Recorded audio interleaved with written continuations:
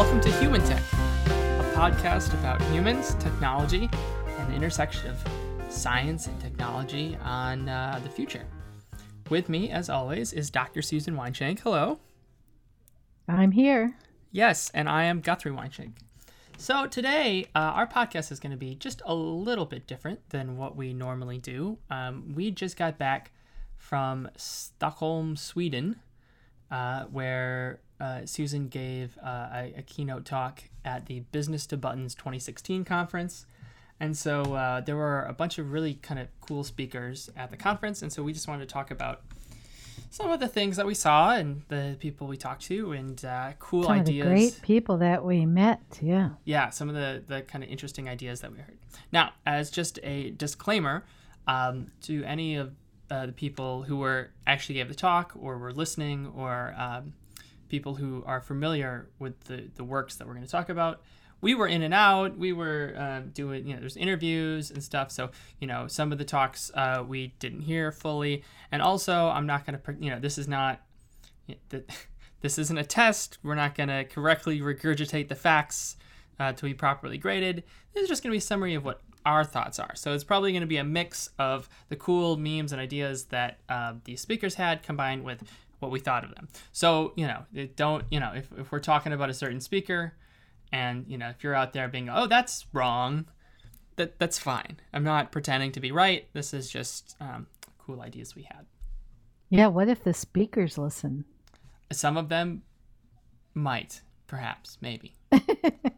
Right. To all the speakers, I apologize in advance. And if you'd like to clear your name, you're more than welcome to come on the podcast. If they want to clear their name, we can. They can come on our podcast and we can interview them, right? Yeah, that's what I just said. Hey, we should do another disclaimer while we're at it. Mm-hmm. I'm still a little bit jet lagged. Are you? No, I'm doing okay. I'm fine. You're doing all right? Yeah. Yeah, I've been waking up really early, but it's kind of been nice. So for those of you who are not aware, it's an 8-hour difference between Central Time and Stockholm. So I think it's a 7-hour difference. It's 7 or 8. It's whatever. It's enough that it takes me a while to get back into the swing of things. But yeah, we it was my first time in Stockholm. It was your first time in Stockholm. It's really my first time in Europe, honestly. It was my first time in Scandinavia. Yeah.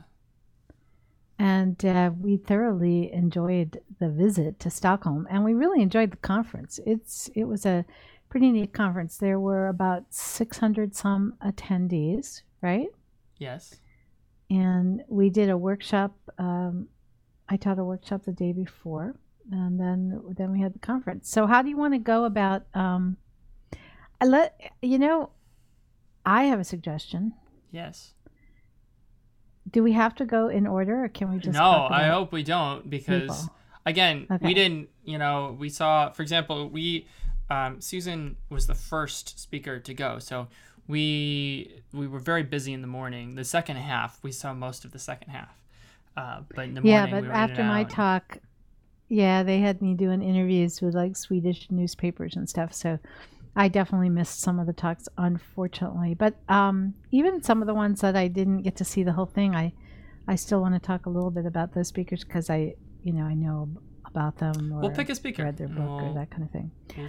Well, okay, let's start with talking about Abby. Okay, sure. First of all, I have to say that I so enjoyed meeting these people, and it was, I speak at a lot of conferences, and they're all different and they're all set up in different ways. But my favorite conferences are the ones where the conference organizers have built in opportunities for the speakers to get to know each other a little bit and to hear each other's speeches. And not all conferences are like that.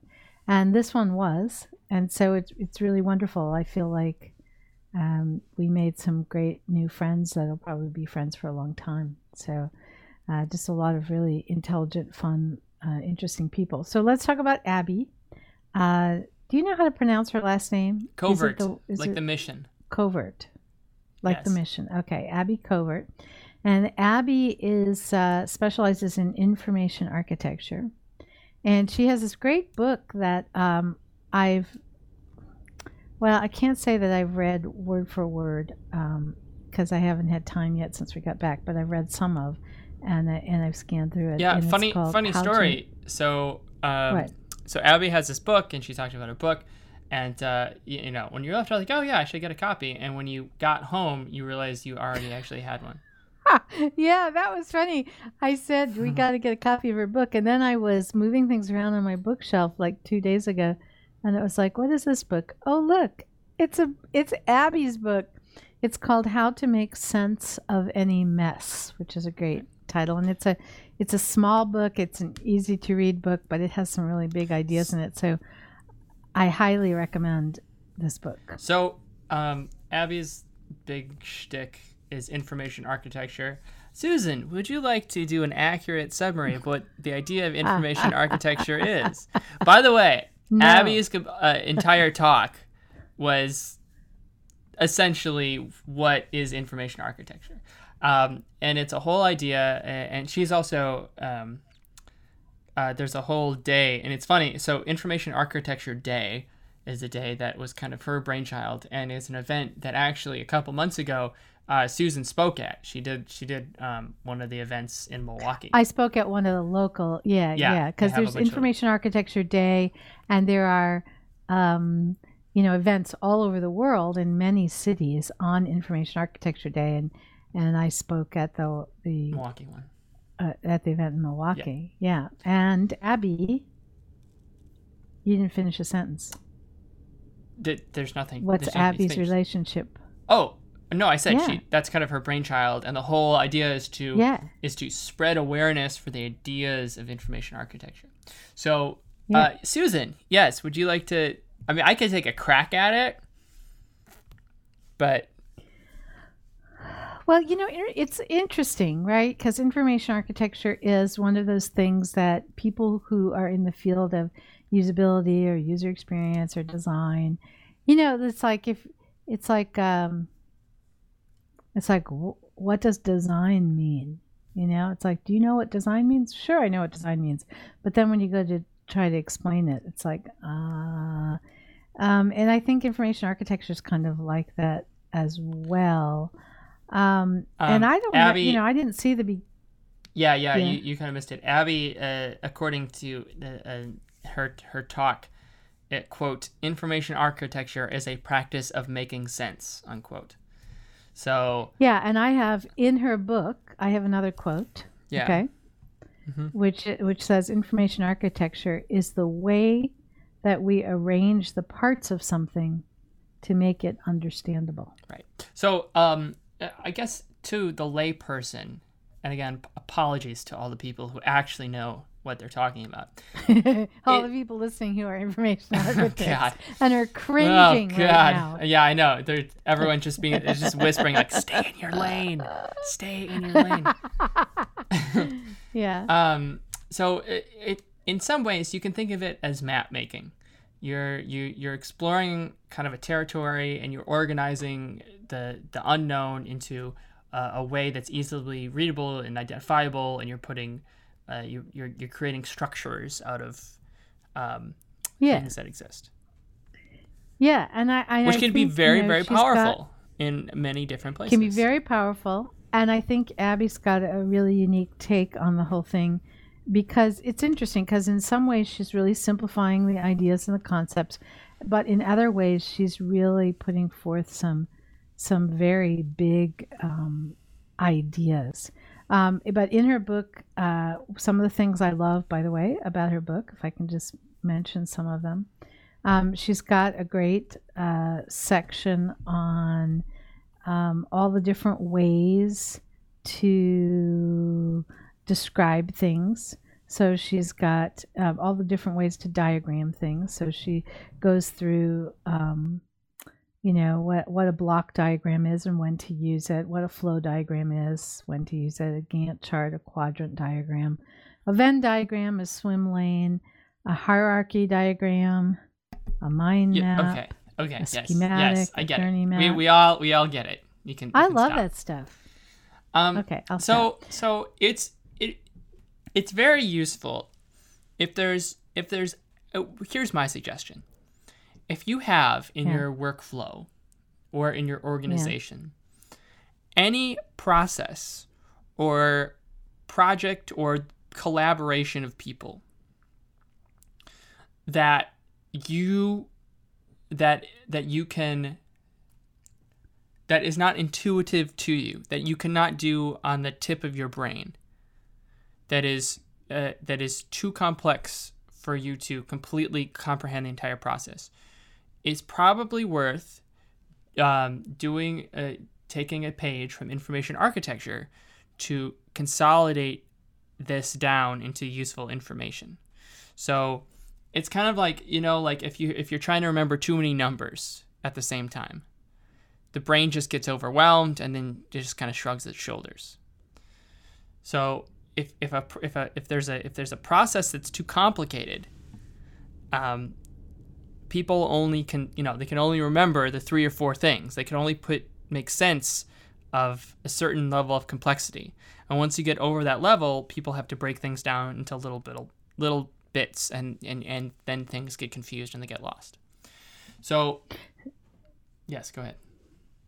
Well, I just think that's one of the things that's unique about Abby's take on it, because from a usability or UX point of view that I'm used to coming at it from, information architecture refers to the structures we build so that the people who are using what we're building, right? So if you're building a website, the users of the website will understand, the taxonomies and how to move around the website. And let's give a classic example. You have think of like an old school website from the 90s with where you have a lot of menus. Or even just think of an e-commerce site where you have to figure out what the different categories of apparel are because you're trying to make a purchase, right? So you'd use information architecture to map out the different paths that people can take and the different choices that they have to make things a little better. So that's the kind of traditional historical way it was used. Yeah.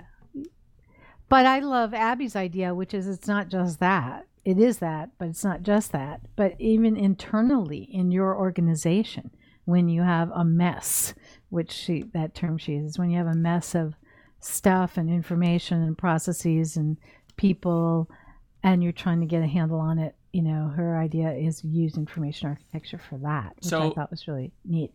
So let me tell this. So let me.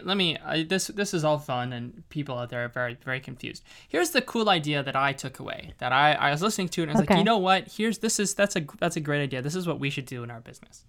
So we have there's a lot of different standard processes that we have and we use across multiple flows in our work day. Really? There is? Yeah, and they're not really written down, but there's just certain, the products that we have, the kind of phrases that we use. Yeah. And it really depends. And you mean that we put out to our customers and potential customers? No, just or are you talking about the internal? And either just stuff internally. Just stuff that we have at the business. Stuff. And so Abby was actually talking about, so for example, in a number of like larger businesses that are, especially if they're siloed, you can have an idea, right? Like a video course, okay? Right? We have these online video courses that we sell, the Team W, okay? You can go to courses at the Team W, you can buy them. But, they could be called a course, an online course, online videos, online training. Yeah, I know. Right? There's a lot of different ways you can refer to the same thing. So if you're in a larger company, and especially when you have more than just one person making all the marketing materials like we do, you could end up having, and that was the example she gave, was especially if it's a very complex process, like Amazon, right? They have so many different things and so many, you could have all these different phrases and words, and people could get very, very confused. And so you can bring clarity to the entire situation by, you basically make, think of it like a host, what is it? HOSA, health and safety organizational, whatever, something. I should really probably know that. but a manual. And basically, you condense and consolidate and make decisions on all the phrases for each thing. And so you have, it's basically like a little dictionary that everyone in the organization can access. And not only does it give the correct phrase that should be used, in our case, it would be, online courses. It would also give a definition of that, right? The thing at courses.theteamw.com that customers can register for. And you do that for all your different taxonomy. Is that the right word? I don't know. I just kind of made that up. That's a good word. Yeah. And so when and therefore you can have kind of clarity over the whole organization.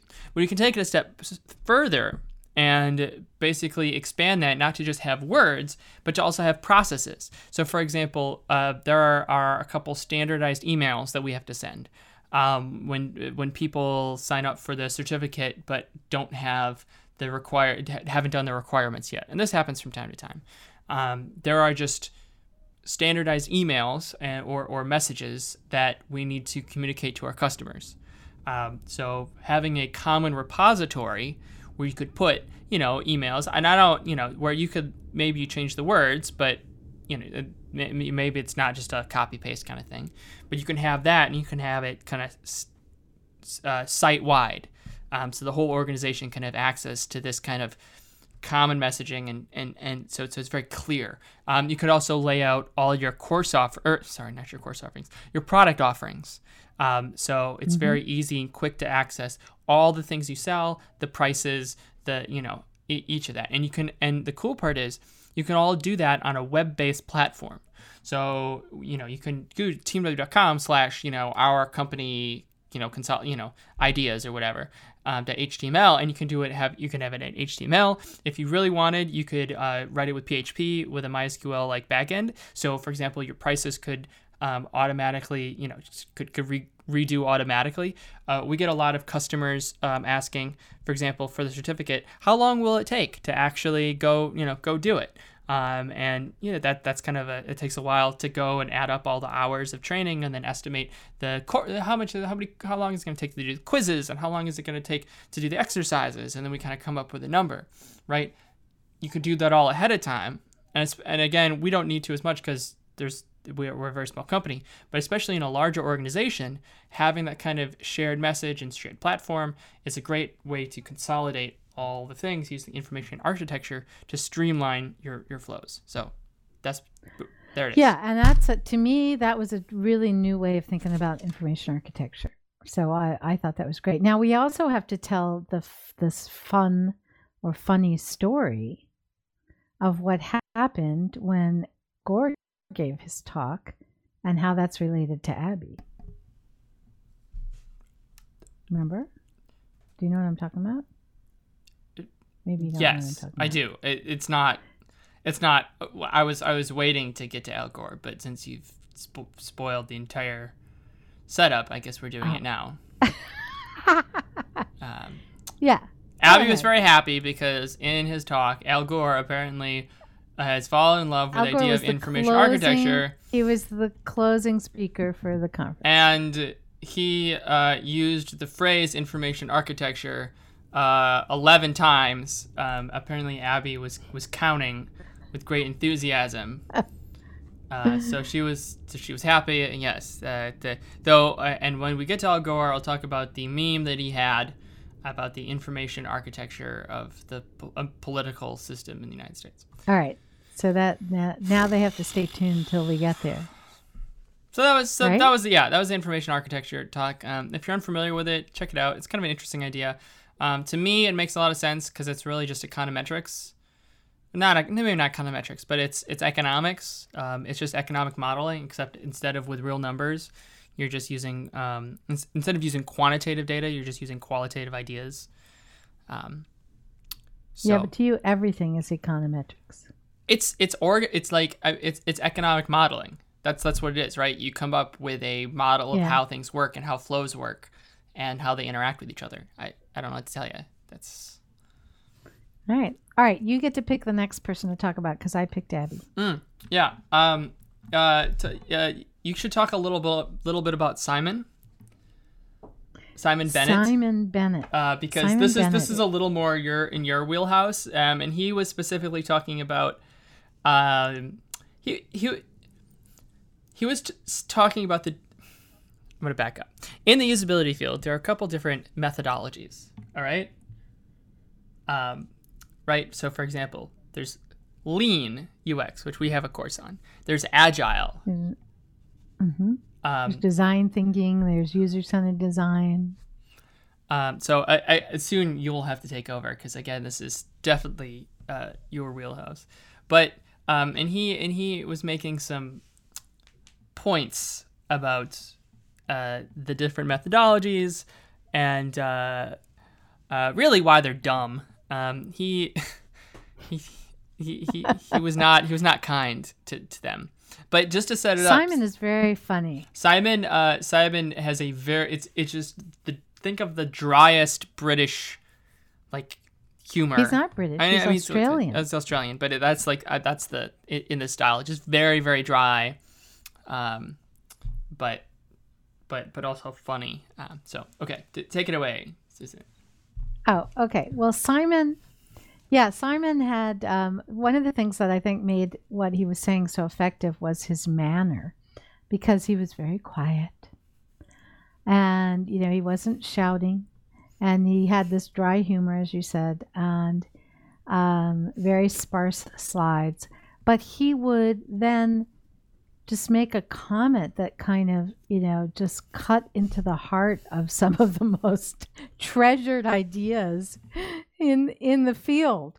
And so he pretty much skewered, especially Agile, and in a very funny way, but really putting the knife to it.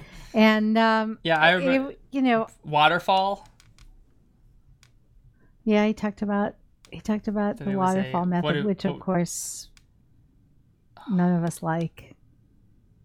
But he's just very funny. He talked a lot about accountability. Yeah. And I think he was really, the gist of what I got out of it, besides just being amazed that, all right, here's the thing. Agile is so popular. It's just like the popular thing at large organizations about how to do software development. And it's so popular that I usually feel afraid to come out strongly against it. And I have big problems with Agile. So now this is out in the world. Simon has empowered me. Yeah. Because I heard Simon, I'm not going to be afraid anymore. Don't be afraid. Don't be afraid. Because I know there are people, and maybe even listening, that first of all think that Agile and user experience and usability all fit together really nicely and wonderfully. I know they do. I know there are people that feel that way because I've talked to many, many of them, and some of them are dear friends of mine. And I totally don't believe that. Okay, I am going to state on the record, I have never seen a project work from a usability, user experience standpoint that was an Agile project. There, I Boom. said it. Boom, mic drop. And so, and I've been honestly afraid to say that for as long as Agile has been out there, which is a long time. Let's come out of the Agile closet. So here's his big point about Agile, is that essentially he was looking at things from a culture power dynamic and from an accountability dynamic. So you get the best results when people are making decisions based solely on what's best for the project. And the reason he would argue, and by he, I mean what I am pretending he would argue, so again, apologies all around, is basically that what Agile is it's a wonderful accountability deference mechanism. It allows people to give ideas without having any accountability if they succeed or fail. And it allows for a consolidation of power in certain places where people who make powerful decisions get to reap all the rewards if they go well, but yet have no accountability if they go poorly. And so that is the dynamic that drives most companies. And because that's the dynamic, that's why Agile is essentially so popular. It has nothing to do with the design process. It's all about at the end of the day, it doesn't matter if the project is horrible, everyone gets pats on the back, and everyone, has done their job. And not only have they done their job, they've done their job wonderfully. And so it's all just happy rainbows, and you tie it together and you ship it out. Is that? Yeah. Simon's great. So if you have a chance to hear him speak, any of these people, I highly recommend them. So, his delivery method was definitely a surprise. He kind of sucked you in because it was just kind of like quiet, and then all of a sudden you realize he's like, slashing. Do you have any? All right, is it my turn to pick the next person? No, that's good. I don't. Anything more I say, I'm going to get myself into more trouble, and we're going to have people writing in saying that they're not going to listen completely anymore. out of the blue. This has nothing to do with Simon. If you're listening to this podcast, however you listen to it, especially if it's iTunes, please go and give it a rating. Give it a review, and hopefully 5 stars, because as it stands right now, we haven't hit the threshold of enough reviews for our ranking to show up. So we need a couple more. Have we had any reviews? Yes. But okay. We need more reviews. So more reviews and ratings. So if you like the podcast, do us a favor. Just go. You don't have to write anything out. Just at least hit the 5 stars. Just at least so we can get going. Also, whatever star. I don't want to tell them to hit 5 stars if they don't think it deserves 5 stars. 5 stars. They should also.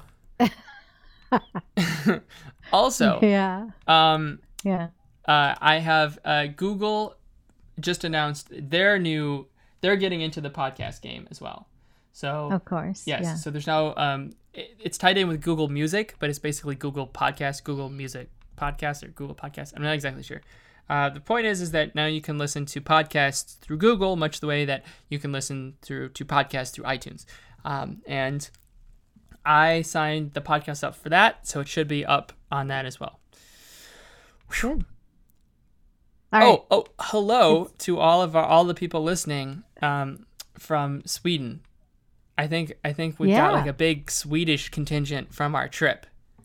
So we got the podcast that I threw up that was on driverless cars.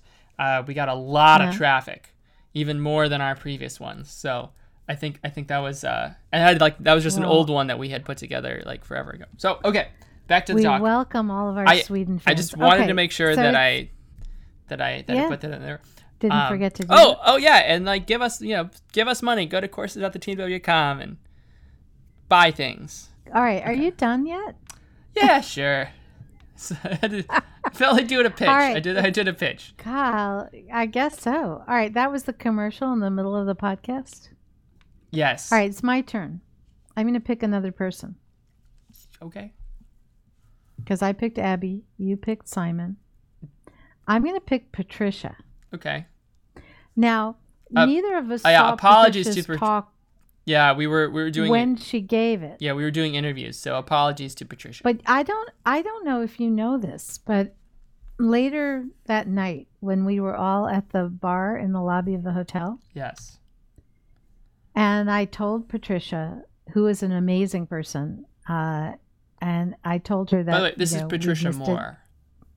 Yes, Patricia Moore. I'm sorry. And I told her that we'd missed it because, we were in interviews and stuff.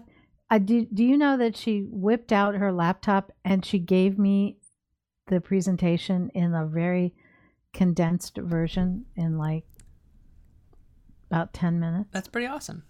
But that doesn't surprise me. She seems to actually care about the thing she's talking about. So. Yeah.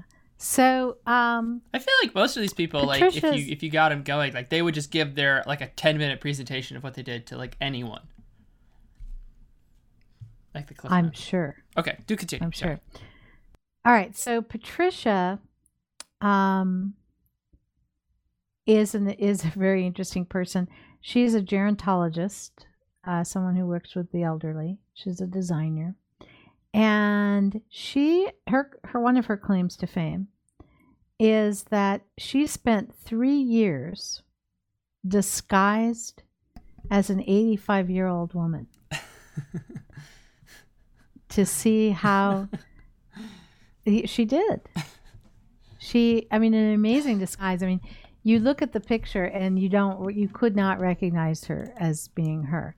So she spent 3 years disguising as an 85-year-old woman to see how society, treats 85-year-olds, how well the world is designed for 85-year-olds. As a quick note, if you'd like to, it's really worth going to just Googling Patricia Moore and checking out some of the pictures of her as like an old teetering woman. It's really excellent. Yeah, and then look at her picture of what she really looks like, and you'll see that it doesn't look the same. So she has a very interesting conversation then on what it means to be an old person, what it means to design for the elderly, the things that we do well, and the things that we don't do well, and it's a fascinating story. I just thought it was really, really good, and she can talk about it from such a strong place because of her experience. Mm-hmm. So and she's just a fascinating person to talk to in general. So I definitely think you should check out Patricia, and you should probably check out her book she wrote about this. Yeah. Now I think it's called Disguised. I think that's what it's called. I think that sounds good. So I also want to talk briefly, and you didn't get to do this, but there's a new program launching, and this is going to be very UX. This is a UX heavy podcast. There's a new program launching in Adobe CC called Experience Design CC. And for those of you who don't, what does CC mean? Adobe Creative Cloud. It's the Adobe suite for creative all professionals. The Adobe products that Photoshop and Premiere and Audition, that kind of stuff, as a cloud service, which we use, and actually I really enjoy. I think it's really quite great. Expensive but great. So they have a new product called Adobe Experience Design CC, which they made specifically for UX professionals. It's going to be they're trying to have it become basically the Photoshop of UX design, right? So if you're doing UX design much in the way that you were doing photo processing, that's going to be the standard, and it's because there's nothing else like it. So they had a special session.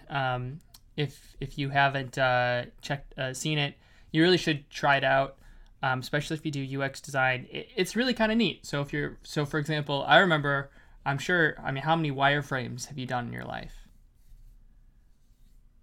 More than I care to think about.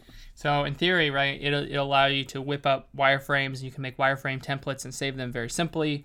It'll allow you to do actual live kind of user testing as well, because in the wireframes you can have like a fake photo roll. So I remember so basically wireframes, it's like you made the application, but it's not the application. But it also doesn't really act like the application. So you'll be able to essentially, without having to write any code, whip something together that in all, that to a user appears to be a working, app, even though it's not actually running, on like Objective-C. Yeah, I'm looking forward to checking this out. So they were in they demoed it. I guess what you would call the exhibit hall of the conference, right? Yeah. So that was there. It's worth checking out. I think. Is there anyone else you really wanted to talk to? I'm gonna just touch on them so we don't leave them out. But yeah. So let's obviously talk we're gonna about, talk about Al Gore. But was there anyone else you wanted to really dive in? Yeah. I'll mention a few people. I'm gonna not pronounce this right, but Kjell Pearson. He's Swedish, and I'm really bad at pronouncing Swedish names. And he is the CEO of the company that sponsored the conference, which is InUse, yes, which is a UX company. And he gave an interesting presentation because it didn't have anything to do with Sweden, and it had to do with the design of cities, because the company InUse is working with actually the city of Denver about redesigning the city. Yeah, they got some. Denver has some big contract with Panasonic to redo a bunch of stuff. Yeah, it's a little with complicated. Big data and all but of essentially, that. yeah, the InUse is redesigning city government of Denver. Yeah, so that was kind of that was different. My personal opinion, and I think InUse is great, but. So when we were in Sweden, basically what exists in Sweden, as you all know, is it's kind of a socialist country. Just some quick facts to help you understand. In the United States, the tax burden of the average citizen is about 26%, which means for every 100 you make, 26 goes to a government entity of some sort, local taxes, state taxes, sales tax, all that kind of stuff. In Sweden, especially Stockholm, depending on how much money you make, again, the tax burden is about for every 100 you make, about 46 to 52 goes to taxes. So the tax burden is almost twice as high. And, again, that means you get free college. You don't have to pay for nursing care. You don't have to pay for health insurance. You don't have to blah, blah, blah. So, so it all kind of evens out. But the side effect is that government agencies are well funded.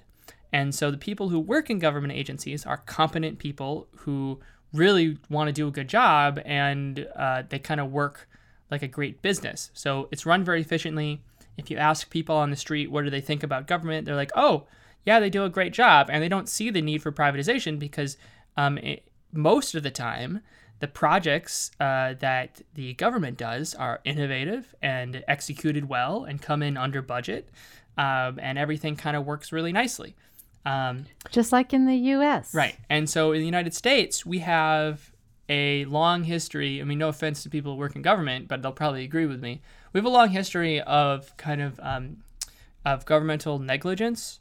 No one has any faith in governmental organizations from local to the federal level to do a good job. Everything is over budget. Things often don't work very well. There's endless red tape. And so, consequently, in my opinion, there's a big push for limited government because they don't see government as working. Now, I think that's a factor that American government doesn't work because there's not the 100-year history of well-funded civic organizations that they have in Sweden, and Bill Gates doesn't form Microsoft in Sweden. He revolutionizes the Swedish government IT platform to have electronic, voting for all their citizens.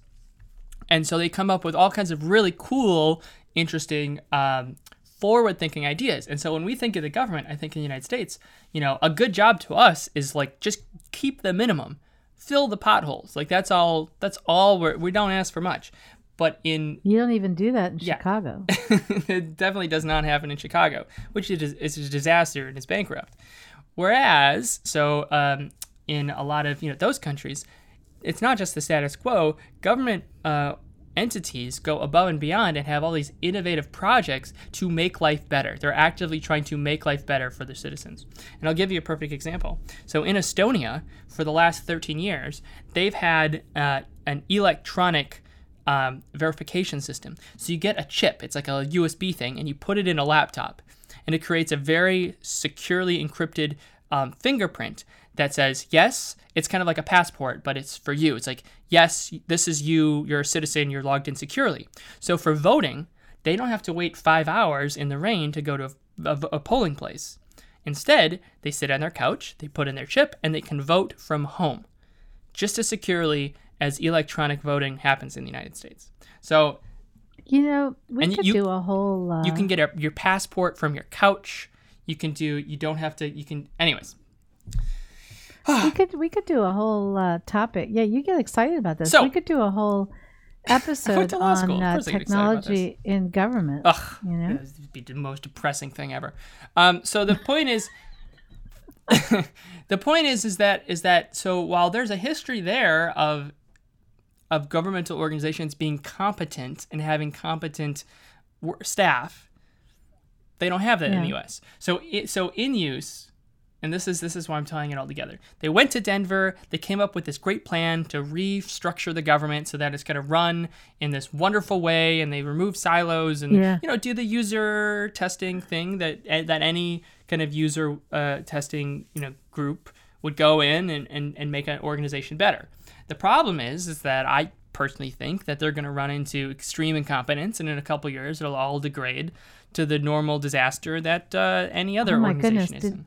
Did you tell them that? Of course not. Why would I tell them that? So I think they're great. They do a great job, and I think that they have the best of intentions. They might listen to this podcast. And I'm not there. I don't want to pretend I know more than they. They've been doing months of research and talking and blah blah blah. We'll have to see. But when it comes to making reform in the United States in local government, I think you'll see it'll work for a little bit, and then people will slowly the structures will deteriorate, and then it'll just be patchwork putting out fires, which is the current state of affairs for most governmental institutions. We're gonna have to see if you're right. Okay, so quite the rant. Thank you. So he had so the point is that he had it ties in really well with Al. But he had a very nice presentation about all. It's going to be great. It's going to be wonderful, and it was very positive. And the sustainability was definitely a theme of the conference.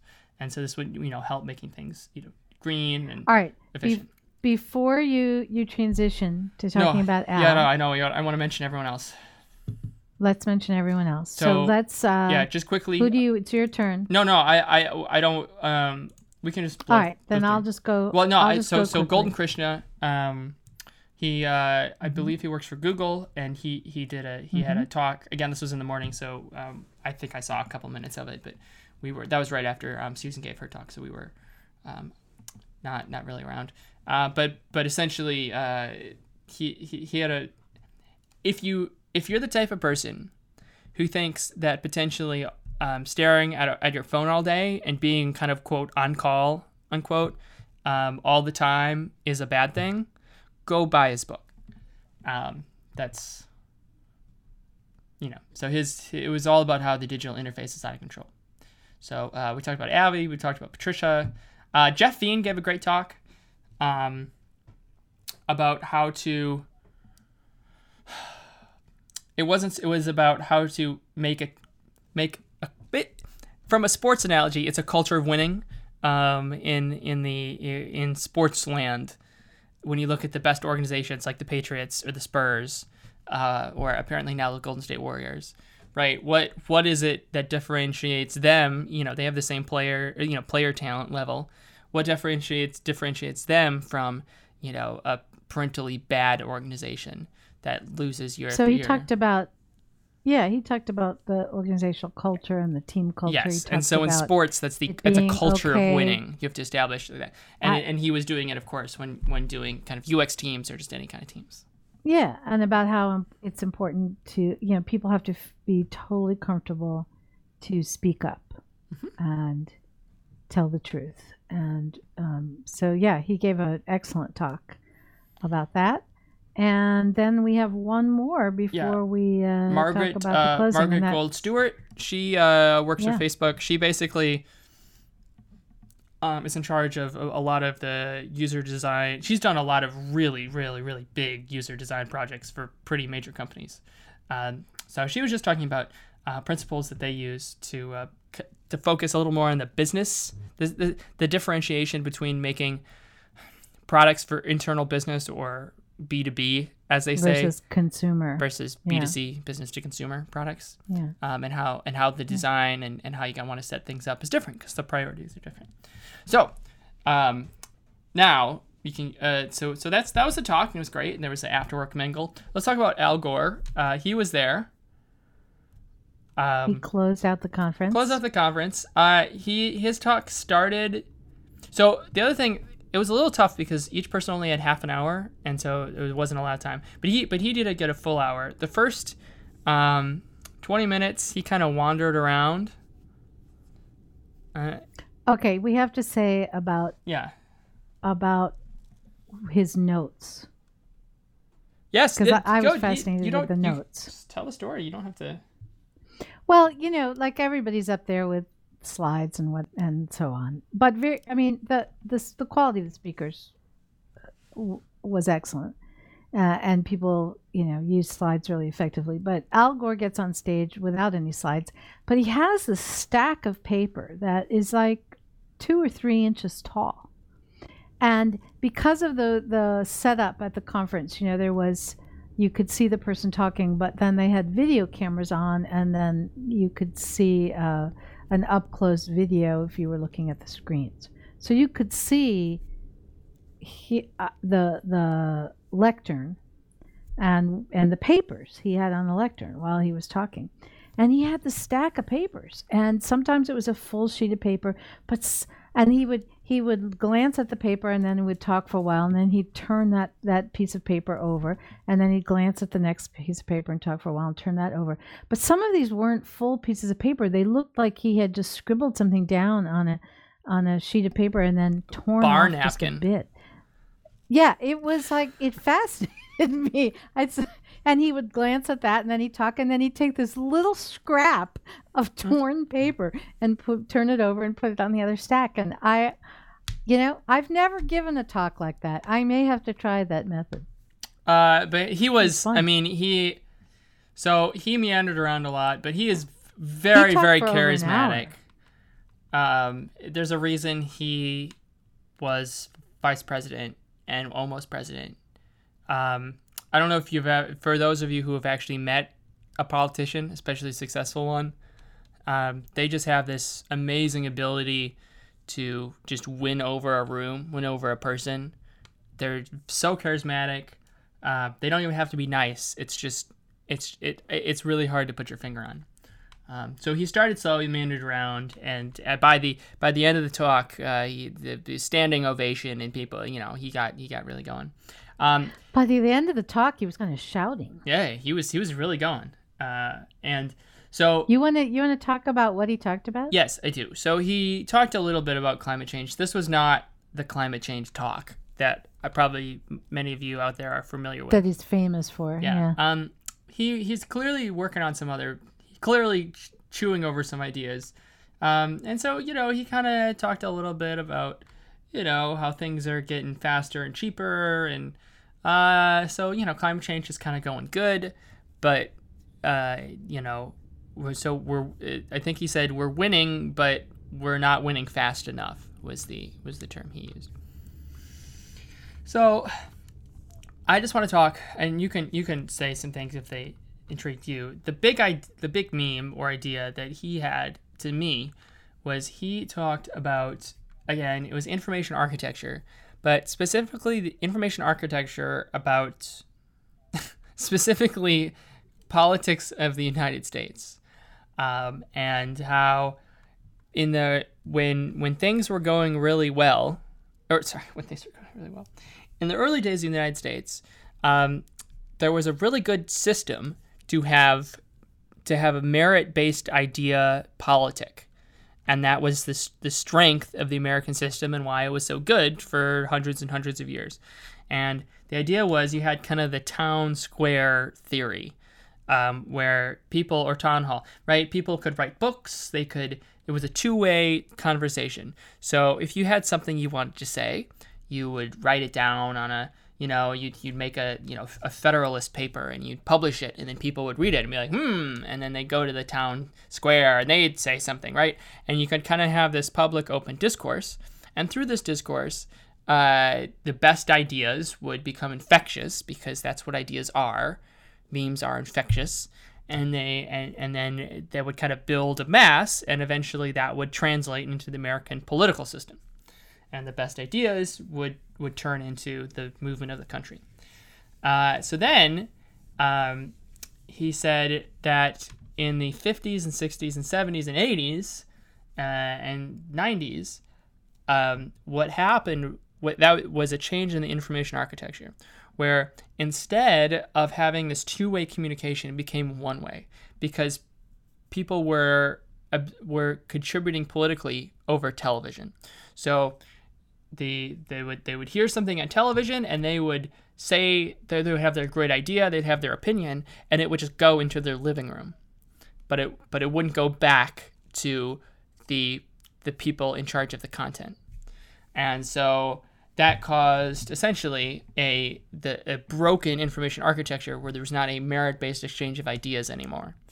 And it caused all the problems that we have in the current United States, and basically, why we don't win anymore, which he didn't really say that, but that was a funny thing. But now with the internet, the information architecture has changed yet again back to a two-way communication, where information can come in and people rate those ideas on a merit level, and then they can go out too and respond to those merit-based ideas. And so in theory, you're going to have a return to a more healthy American discourse. But that was the idea. He called American politicians whores for money. So he wanted to destroy the current election system, but he said he didn't want to give a quotable comment. So he was fired up. He was angry about what's going on. He was passionate. It's very interesting. Was that a good summary? It was interesting too. Yeah, it was interesting too to be listening to it as an American in a room full of largely Swedish people, non-Americans. That was kind of interesting, Yeah, because they probably weren't really sure what he was saying, talking about. No, I don't know. They seem pretty. Well, so for example, I'll give you the perfect example, is that he was talking about the proliferation of baby boomers versus millennials. So for those of you who don't know, the World War II happened, and all the Americans went over to Europe and Asia to fight in World War II, and they came back. And when they came back, they had a lot of kids. And it created this little population bubble, and they have their certain traits and characteristics because of the manner of and the place of where the country was after World War II. So they're called the baby boomers. And so he was talking about that. But in Sweden, they were a neutral country. So in World War II, so they actually didn't partake, and so they didn't have a baby boom because the Swedish people didn't go to war. So that right, so like that that's a very American. And they also, right, that's an American thing. Yeah, I thought of that when he was talking about and the other thing he was talking about millennials.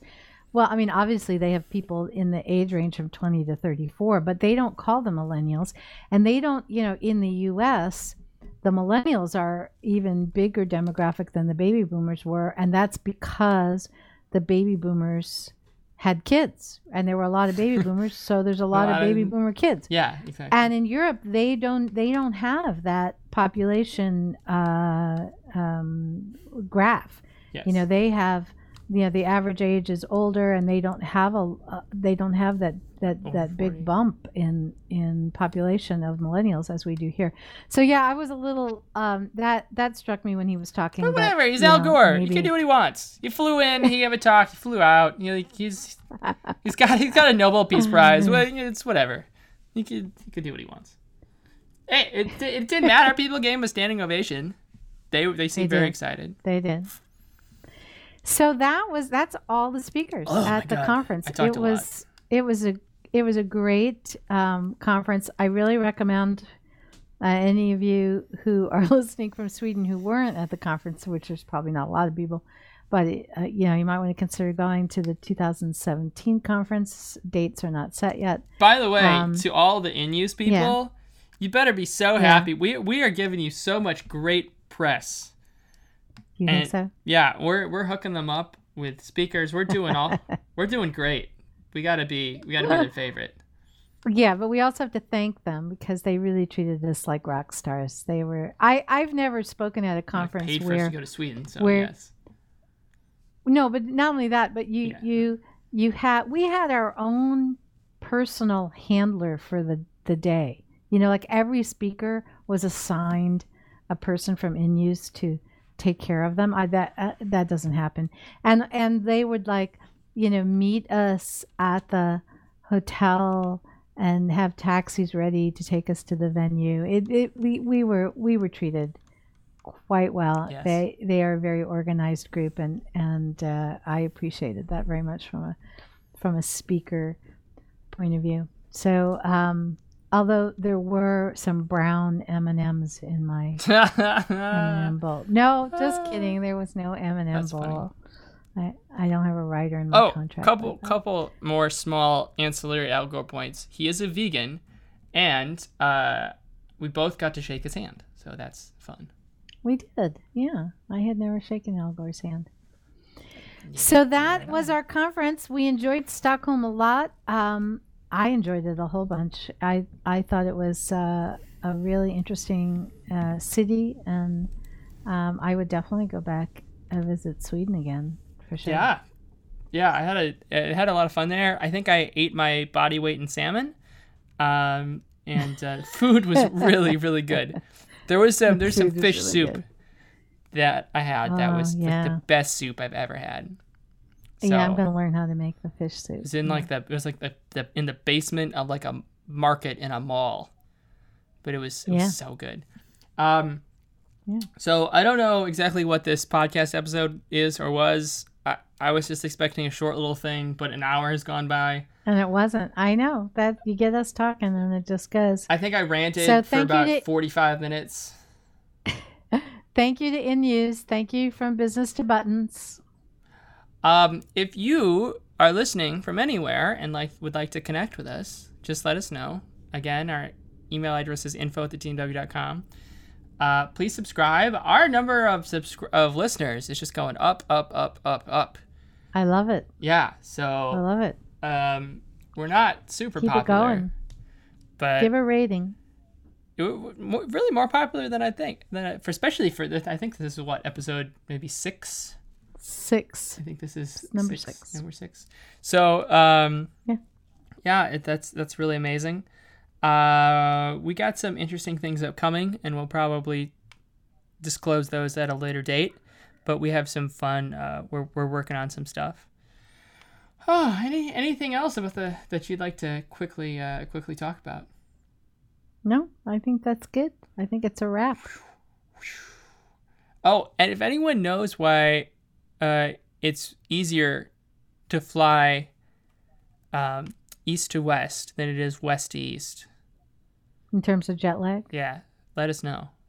We have a couple. You think it's easier to go which way? East to west than west to east. Then So if you have any ideas, let us know. We were trying to figure that out on the plane, but I'm sure there's science research behind that. Didn't quite work. Upcoming things. You should talk about some upcoming things you're doing.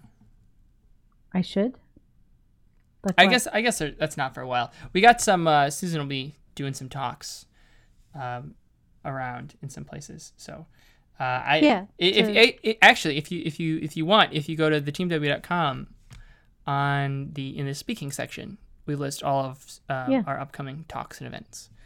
So you can check it out there. Come out and hear us. Okay. Well, so thanks everyone for listening. Next week, we have some cool speakers that we're lining up. Speakers. Oh, we do. Podcast guests. At the end apologies. Should I mention one of them? Sure. So in May, we'll be releasing a podcast in which we have Nir Wall as a guest. So that's going to be great fun. Yeah. So we're gonna keep lining up those guests, and yeah, I think that's it for now. Hopefully our next podcast will be back to the normal grind, but we definitely wanted to just get one out about Stockholm while we had the chance and while things were fresh. So Susan, thanks so much. You're welcome. And I will talk to all of you later.